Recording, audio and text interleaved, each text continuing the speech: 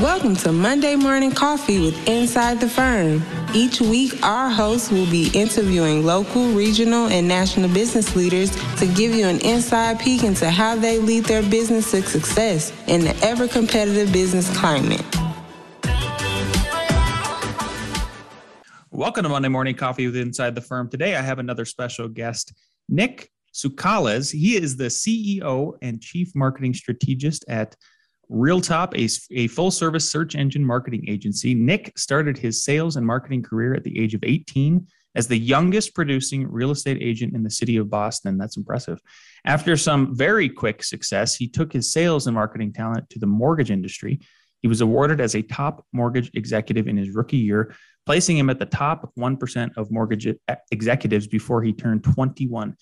He then continued his career rebuilding falling call centers in that space and managing more than $200K a month in advertising spending. He then started his own financial service sales and marketing company in 2008, where he bootstrapped his company to more than 3 Inc. 5000 awards for fast-growing private companies in the United States and more than $50 million in revenue. Nick, welcome to the show. Thank you for having me. Wow, that was an awesome intro. I didn't realize all that stuff happened. Yeah, man, you've been out there. You've been doing stuff, especially since, realtor at 18 and actually crushing it. My wife is a realtor, so I've seen her since she started her career and how difficult it is to become a successful realtor. I think people see the percentage numbers that you guys earn, and rightly so, by buying and selling property, but it's not as easy as it looks. Before we kind of get into exactly what you do now, I would love to know how you got to where you are a little bit more maybe than I've kind of explained here. Did you grow up in a family of entrepreneurs or quite the opposite? What led you? Yeah. I totally, it's interesting. I grew up in a super kind of blue collar neighborhood, right? Where all of my friends' dads did something. They had this profession, like that guy was a plumber, that guy was an electrician, that guy was a this. And I could never actually say that with my dad. People would say, "What is your dad?" And I was like, I'm not really sure, because he always had different businesses going. He owned donut shops, restaurant distribution, used cars at one point. He had all these different businesses at one point, and I didn't exactly know what they were. And this is the 80s. So like no one said entrepreneur back then. That wasn't like a thing. So yeah, I grew up in it. Yeah, that's well, you took the words right out of my mouth. That's what I was going to suggest is like, was it because that word was not prominent and now it's kind of everywhere, right? I mean, I even call myself, serial entrepreneur and stuff like that. So it's interesting. So you're a marketing strategist that seems to specialize in Google Ads. Why Google Ads specifically over everything else? Well, I started my professional career in sales, right? And I loved sales. And I originally started in real estate sales, where, we're commissioned to go out there and create these quality relationships and get these referrals. So we really had to be very, very smart with the type of leads that were coming in, okay? And actually by default, creating relationships, you always created the highest quality lead for your own business as possible. When I got into the mortgage industry, it was interesting because the model of the place that I worked at first, it was all lead based. And I got there and I remember my boss, he was like, "Hey, you're gonna call all these," printed out a stack of leads, and it worked. But I was like, man, this is dumb. Like I didn't want to do it. I was like, I don't want to call 200 people to possibly get 2 prospects to possibly book a deal. I was like, there's got to be a better way. So I ended up using those referral marketing skills in my mortgage career to do a lot less than my peers and actually make way more money, because the company was willing to pay us like triple the amount for referrals. Now, when I started my own financial services company, at first, it was great because I was just getting a ton of referrals, right? But what I noticed is I couldn't necessarily scale that with other people, okay? I was doing a ton of referral business, making a lot of money, but then when I started adding people, how could I replicate that? Well, I needed to basically hire salespeople and drive in leads. Now, I didn't want to I didn't want to deal with garbage leads. I didn't want to cold call myself. So I didn't want my own salespeople to have to do that. So really, I made a point in driving in the highest quality lead possible, with the exception of a referral. And what that was a Google lead, okay?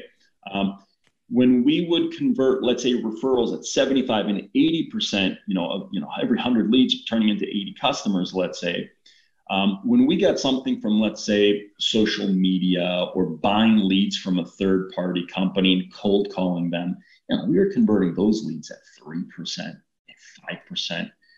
And it would just burn you out. Where with Google marketing, I mean, it's simple. We convert those leads at 30%, 33%. So although it's not as good as a referral, what we found was, at least on the sales side, it was the second best thing. And that's why I wanted more efficiency at the desk of the salesperson, versus just calling. I hated it myself. So I was like, I'm not going to have anyone else do it. So I did it, and it worked out pretty well. So the quantity was different. Just to recap again, so Google, you were showing at that point in time that you were getting about a 30% capture rate versus, you say 3 to 5%? Yeah, like if we just looked at just straight closing percentages, okay, what I was closing, for every 100 leads I was getting from Google, I was closing a good 30% of those, sometimes more. Whereas the leads I was getting from other marketing platforms, and I'll give you some comparison, like what I was getting from social media, the leads we were generating from that platform, although still very fruitful, it was maybe 5 to 10%. The leads that we were getting from third-party sources, where you could just buy data from lead generation companies, there's a ton of them out there. We were converting those at 3 to 5% into business. And although on the surface, you might pay the exact same amount to acquire the customer at the end of the day, because Google's fairly expensive to generate a lead, whereas as you buy leads, it's super duper cheap. So you might acquire the customer for about the same amount of money, let's say, at the end of the day, but the salesperson that has to come in and day out and do the work to get these people on the phone and to convert the business and to get the quality customers, I mean, they would just burn out on those low quality sources of leads. So for us, it was like Google was, and still is, aside from referrals, it's the best for the sales team. Yeah, that's an interesting insight. I wonder if you could speak to, so the reason why I asked to kind of reframe the numbers was that's a quantity that right? I mean, it's just a pure numerical quantity. What about the quality? Did you notice a difference in the quality of leads from Google to the social media stuff? Oh, it's a huge difference. And really, and I'm not trying to knock social media marketing. We do a ton of it, right? Yeah. But our preference has always been Google. We will typically put a company off with Google search marketing as kind of a phase one. And once we cap that out, we go to social. But you got to really think of the psychology here. Someone goes onto Google, okay, and they search for an attorney. They search for a plumber. They search for a marketing agency, whatever the services that they're looking for, possibly the product. They are in that moment. Something has motivated them. Maybe there's some sort of pain they're trying to get rid of. There's some problem they're trying to solve, but the motivation is built into the process, right? And now they're searching. Whereas if you're marketing on social media, okay, someone is on Facebook, okay, they're scrolling through their feed. What's their motivation in that moment? Usually it's the disconnect from the world, okay? So they're not as motivated in that moment, okay? Mm-hmm. Now, they might fit the exact avatar of who your customer should be. Perfect audience targeting, zip code targeting, geo targeting, all the targeting is perfect in your campaign. But you got to realize they're not motivated when they see your ad. Occasionally, you might get lucky. Someone happened to be motivated in that moment, but usually they're not. But the ad caught their interest. It disrupted something else that they were doing. And as a result, they submitted a form inquiry. They came to your website. They engaged. Something has happened. So because they weren't as motivated, what do we find? Number one, the overall closing percentage on a batch of leads from social versus a batch of leads from Google, it is always far lower, okay? In addition to that, what's interesting, and a lot of businesses don't take into account, is the sales cycle is a lot longer. So when you get someone that is very, very motivated and they find you on Google, okay? If you get 100 leads for your service-based business, there's a good chance, or let's say on average, you convert the third of those leads into customers within a week, okay? There's a sales cycle there. So let's say that average is a week. On social, okay, because they might not have been looking for what you have to offer, and they haven't, it's disruptive marketing, what you find is the actual sales cycle to convert less leads is far longer, triple, quadruple, 5x. So where that poses an issue for a lot of small businesses is, well, it's taking more time and more cash to get revenue in the door. You've got to cash flow that marketing investment, okay? You're not recouping that marketing investment as quickly as you'd like. So it can cause a lot of small businesses to really get a little cash strapped. Mm-hmm. And, you know, most businesses fail because, you know, they can't get to revenue quick enough so they can start, you know, fixing their mistakes, because we're all making mistakes early on. Whereas referral business and Google business, short sales cycle, you can put somebody back in the register to reinvest, optimize, and grow, and survive. And that's the second biggest thing. So we have closing percentage lower. We also have longer sales cycle, especially for service businesses. Products is a little different, of course. Yeah. Really interesting insight. I like that you compared and contrasted basically sort of a long game versus a short game, and then how that translates over to cash flow. I mean, it's so important, right? I mean, profit and cash flow is the lifeblood of a business. So if you can't maintain those things right when you're starting out, you're gonna fall short pretty quickly. So there's probably people listening to this show that are thinking, hey, I have a pretty good organic SEO already with my website. My Google business listing is number one if somebody searches for Longmont Architect, for instance. What would you tell that person listening that Google ads are actually a smarter investment than organic SEO? SEO, sorry. I wouldn't necessarily say. I think it's necessary. So we're primarily a search engine marketing company, right? And search engine marketing consists of working on your Google My Business listing, doing your SEO, and also doing those search ads. I think it's a different lane, okay? You have some percentages, which is like more than 70% of actual transactions, money, revenue that is coming into the door of businesses using Google, it's coming through Google Ads, okay? So even though you're crushing it on organic, if you're marketing on Google Ads, it's not like you're all of a sudden not going to get that organic traffic. You're just opening up an additional channel, okay? So if you're capped out, I spoke to a company yesterday, actually.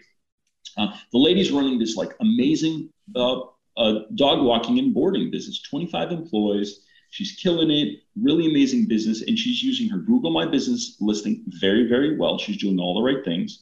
Her organic search looks top, okay?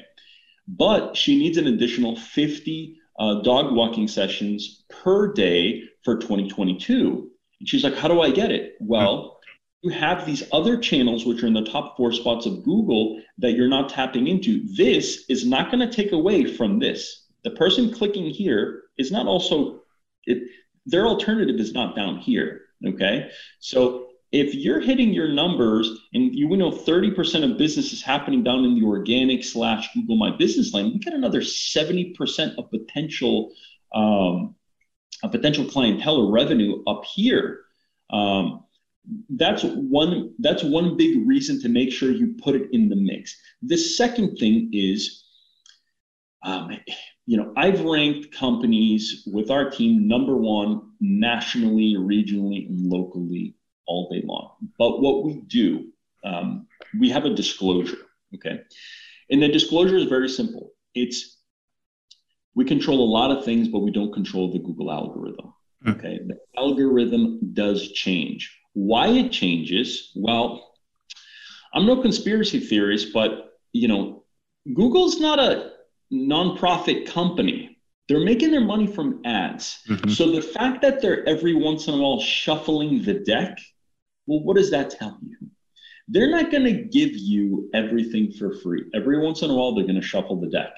If you have a business that's making $100,000 per month right now, and it's all organic search, okay, they're not dumb. They know the amount of search you're getting. When they shuffle the deck, if your rankings change and you go to 50,000, you have to quickly supplement, okay, or you have to cut your business. So what do? You're going to quickly supplement that by investing some of that revenue into ads to keep your people at their desks, to keep everybody employed. So that's my theory on why it's happening. But I think it's a little irresponsible to not have a paid marketing model in the mix. If you have employees and people relying on you and you don't have a lifetime value of a customer figured out and a cost per acquisition that you're willing to pay to acquire that customer using paid marketing methods because you know how these platforms perform, you're probably being a little irresponsible, and you could possibly be putting your staff at risk if there's a downturn or a change in the algorithm. Yeah, I would just flat out say that you are being irresponsible at that point, if you are. I mean, the reason why Alex and I started our firm was because we were laid off from people who I think were irresponsible and not obtaining the correct amount of work, especially during the downturn. Interesting comparisons you got there. Tell us about the big boys versus the little boys, or girls and boys, doesn't matter. But what is a dirty little secret about Google Ads that the big boys already know and use to grow fast that maybe little guys don't? You know what? I'm going to give credit. I'm going to give credit to my dad, actually, the serial entrepreneur, for this concept.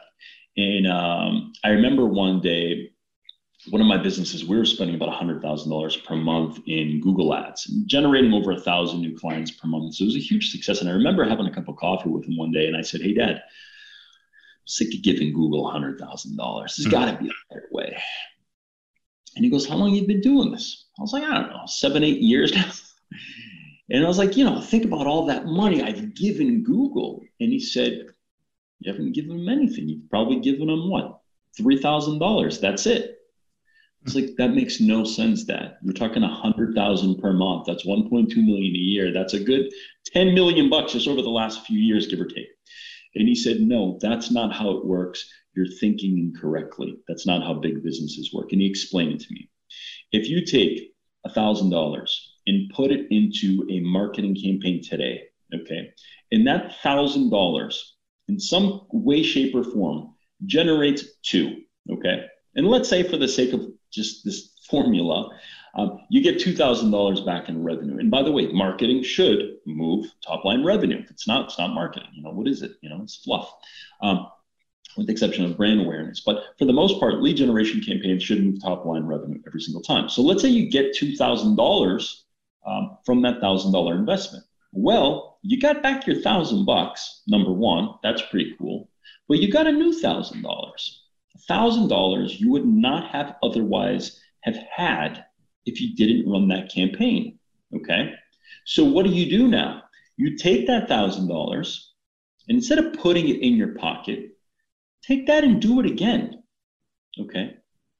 And then again, and then again. That $1,000 is $30,000 at the end of the month. It's $360,000 at the end of the year. But really, what you have is $1,000 that you got from the campaign. You got it for free, okay? That you've recycled over and over and over and over and over. You are now playing with the house's money. It's an old casino term, right? As soon as you get your winnings, take your initial investment, give it to someone, tell them to leave the casino, right? At that point, you're just gambling with your winnings. You can't lose. It's the same thing in marketing. And the big boys have figured it out. And that's why they'll always ask a question. How quickly can we get back our initial investment, number one? How quickly can we double it, number two? So with that doubling, is that is the house's money. That's when you can start, that's when your ROI goes to infinity. And once you do that without investors, without partners, without hedge funds putting up the cash for you, you can grow a company very, very quickly. And that should be the number one goal with all paid marketing campaigns, getting to that point. Because once you get that, it's wildfire. You don't need anyone to grow very, very quickly. Interesting. So again, some people who might be listening to this have already tried maybe Google Ads, and they say, well, it didn't pay off for me. If you had to guess, why do you think most businesses who have done that and tried it and then said, I'm not going to do it again, why didn't they succeed with their first try on Google Ads?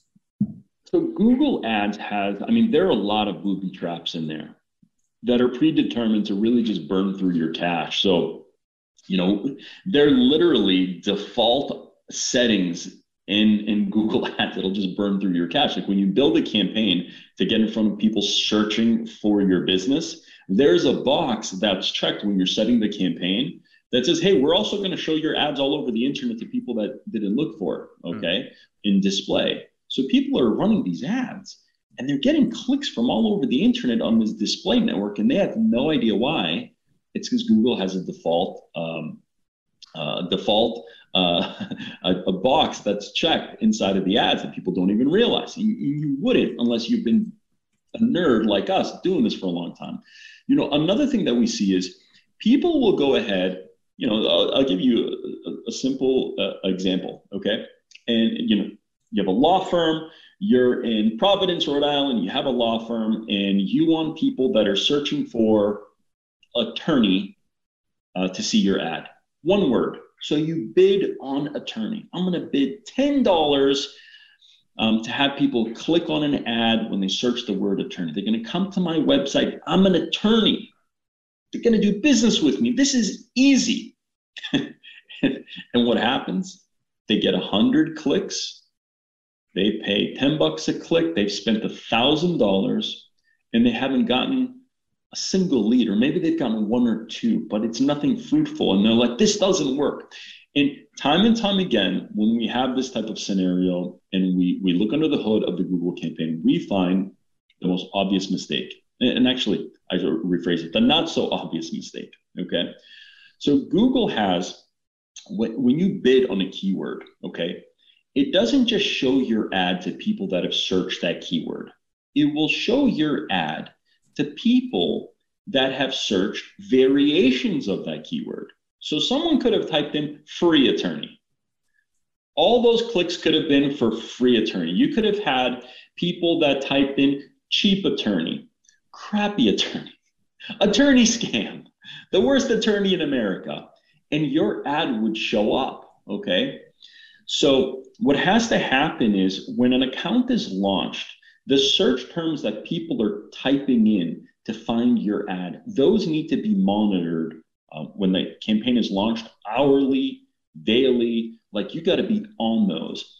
And as you're seeing these search terms come in, these queries come in, you have to take the things that you don't want to be associated with, the queries you don't want to be associated with that relate to your keyword, and you have to add them to something called a negative keyword list. It's like a blacklist that says, hey, someone typed in free attorney, the word free, put it on the negative keyword list. I don't want to be associated with that search. Someone typed in junk attorney, scam attorney, those negative keywords that people are typing in, you need to be adding them to that negative keyword list. That way your ad is only served up to people that are truly matching what you have to offer, which you're a good, reputable attorney, and that's it. And that's where we see, 90% of the mistakes on these campaigns. And when we fix it, it's awesome, because you have someone that could be paying $1,000 to generate a lead for their law firm or for whatever business they have. And all of a sudden you see the cost go down 80, 90%. And then we have money to reallocate to a bigger budget for that more refined campaign. And you see a business flourish very, very quickly. Yeah. All the nuances that you're describing really, I think, make a really good case for why somebody who is just, a business owner who's concentrating on their service-based business is not maybe equipped to be able to do successful Google ads. I mean, you're obviously making the case for yourself, Nick, and your firm and everything. So tell us a little bit more about what is a typical working relationship like with you guys if you're starting with somebody who is running a small business that is providing a basic service to society? Well, I'll take you through kind of the step-by-step. The first thing is a free marketing plan / audit. So a lot of our existing business owners, the ones that aren't startups, they're already doing a bunch of things. Some things are working, some things are not working. So we'll look under the hood of their Google ad campaigns, their Google My Business, their organic SEO, their email marketing, their social. We'll look at the whole thing. What's good, what's not good. From there, we'll actually build out a plan, typically optimizing the things that aren't working well. Okay. Sometimes we're just eliminating things. And then other times we're telling people, hey, you're doing really good at A, B, and C. Double up on it, do more of it. But we'll create this free marketing plan / audit for people. From there, if somebody wants to utilize our services to execute parts of the plan, whether it's one part of the plan or all the parts of the plan, we are a do-it-for-you service. So people could hire us. We work with a ton of law firms. They can hire us and we will be their marketing team, executing whether it's running just a Google ad or handling the entire digital marketing dashboard for that business and executing the work for them. And costs are always minimal. We say our average cost to do law firms, all their digital marketing is usually like a quarter to a half of the cost of having a part-time marketing assistant at the office. So it's pretty inexpensive. Yeah, I'm sure in the context, and especially if you do, like you said, you set them up to be able to play with the casino's money, right? At the end of the day, it's just going to pay off pretty much exponentially. Kind of moving. So thanks for that. Moving somewhere different, and I'm asking you this because you're a business person, but also obviously somebody who was in the trenches back in the day in the real estate industry, which that's a huge sector of our economy, right? Where do you think the economy is headed in 2022? Do you think we're in a bubble like we were in 2008? I'll tell you, I spent a lot of time studying trends. I was around in 2008 in the mortgage industry and then financial services after that for a good decade, marketing my company. I was expecting going into 2019, 2020 that we were going to have some sort of, I wouldn't even say a bubble bursting, but some downturn. And then naturally it had to happen. You can't have a 10-year bull market that just, now it's still going. I think we're in a bit of a dangerous place. I know a lot of people are talking about inflation, but it doesn't seem like the powers that be are doing anything about it. And, if I were a conspiracy theorist, I would say, the powers that be have all the incentive to create inflation right now. Mm-hmm. These assets like real estate, they're going up in value at a rapid rate. Inflation is causing that. I was reading a stat the other day that the average American's monthly expenses, and this is actually backdated, it's probably higher than this, was about $175 higher than before the pandemic because of inflation. And someone that's making $1 million a year and has got a big portfolio, that's nothing. That's a few salads for them. The little guy is getting killed right now. I think the property owners don't mind inflation because their balance sheets are just going through the roof. But I don't think this is sustainable.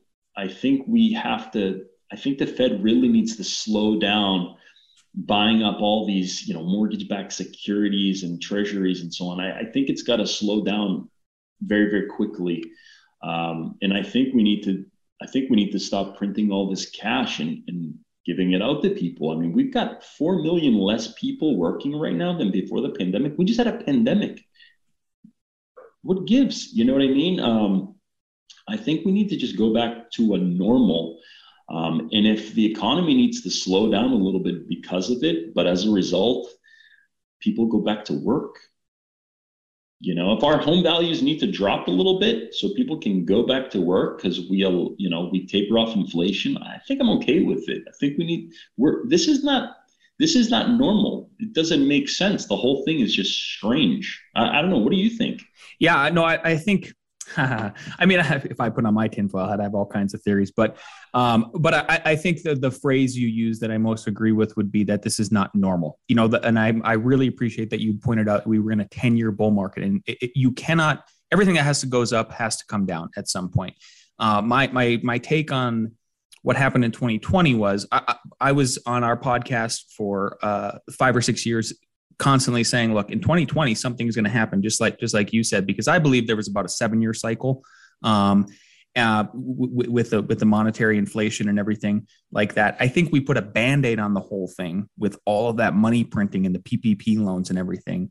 And eventually that Band-Aid has to come off, and it's going to get pretty brutal for a while.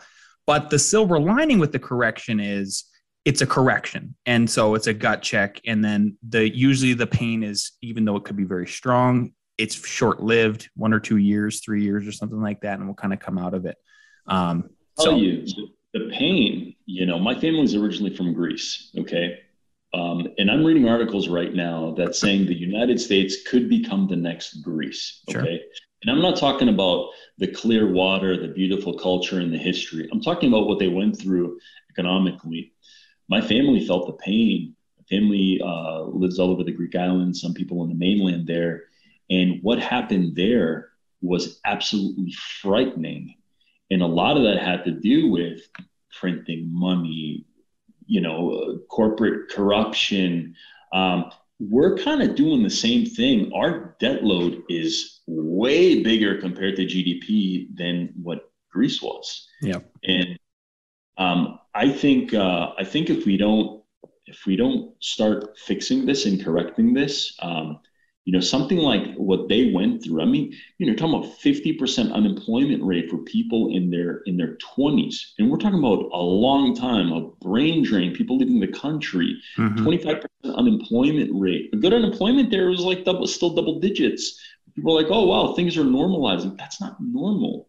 And I think we're playing with fire, but no one's listening to me. So same. Yeah. I can't get the Federal Reserve to listen to me either, even though I harp on them all the time.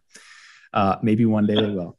Well, one last question I'd like to ask everybody, Nick, before we sign off here is knowing what you know now, and if you could go back in time to when you first started your business, what is one piece of advice you'd give yourself?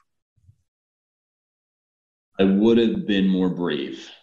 I was not bullish enough, and I wish I was more bullish in my 20s, and I wish I took more risks.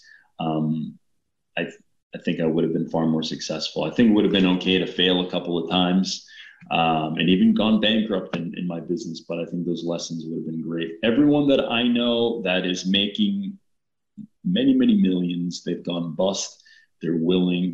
They were more bullish than I was. So I would say I wish I was more bullish when I was younger. I love that answer. If people like what they heard from you today, where and how can they follow you, and get in touch with you and your company? Oh yeah, follow us on Instagram at Realtop Digital. We're putting out really in-depth knowledge every day about digital marketing. I mean, a lot of stuff. So Realtop Digital on Instagram. You can check us out online, realtop.com. There's a free marketing plan you can request there. All you have to be is self-employed to qualify, and you'll get on with myself and one of my other strategists. And please come visit. Beautiful. Thanks for your time today, Nick. Thank you, Lance.